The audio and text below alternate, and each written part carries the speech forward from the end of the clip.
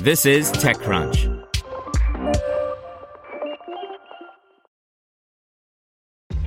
This episode is brought to you by ShipStation. You know, some things take a lot of work, like sending little robots to far-off distant planets. And just as that's challenging, so too is running a successful e-commerce business, especially when there's so much to do. So I want to introduce you all to ShipStation. Now, I love using ShipStation because of its easy-to-use dashboard, which makes managing orders and printing labels a breeze and super smooth. Oh, and the customer service is just out of this world. It's exactly what you need to help grow your business. Sign up for your free 60-day trial at shipstation.com/technews. That's shipstation.com/technews. Brought to you by Acquia, the trusted platform for open digital experiences. Acquia is made for Drupal, and it powers websites, applications, and online experiences for some of the world's largest brands. Build, design, and run digital experiences quickly and easily at Acquia.com. That's ACQUIA.com. Markets dragged down by abysmal retail sales and factory output. By Jonathan Scheiber and Alex Wilhelm.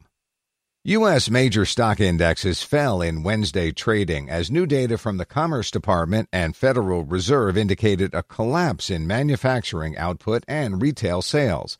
However, the declines didn't completely erase Tuesday's gains, in another sign that U.S. investors and corporations may be better positioned to withstand the economic shocks caused by the COVID-19 epidemic than most of the employees of the same businesses. The numbers coming from the Commerce Department were especially grim. The value of U.S. retail sales have fallen 8.7% over the last month. That's the biggest decline on record, dating back to 1992. Factory production had its worst month since the end of World War II. Output from factories fell a stunning 6.3% in March. Market declines could have been worse, given the extent of the bad news coming from the industrial and retail sector. Perhaps investors were buoyed by the knowledge that stimulus checks were rolling out, if the addition of the president's signature doesn't slow down their release. The specifics: Dow Jones Industrial Average slid 1.86% to 23,504.35. That's a decline of 445.41 points. The S&P 500 tumbled 2.20% to 2,783.36, a loss of 62.70 points, and the Nasdaq fell 1.44% to 8,393.18, shedding 122.56 points. While the major indices fell, a collection of SaaS and cloud stocks actually posted gains on the day. As TechCrunch reported Wednesday morning, the Dow and its peers were up a little under 30% from lows, though they remain under recent record highs. So the markets are somewhat parked between their prior optimism and more recent pessimism.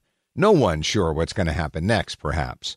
But while the stock market might be a mixed message, Amazon reached an all-time share price high yesterday, closing the day worth $2,307.68 per share. Seattle's e-commerce and computing giant closed the day up just over 1%.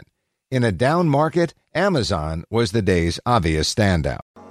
To hear everything you need to know about the week's top stories in tech from the people who wrote them, check out the TechCrunch podcast, hosted by me, TechCrunch managing editor Daryl Etherington.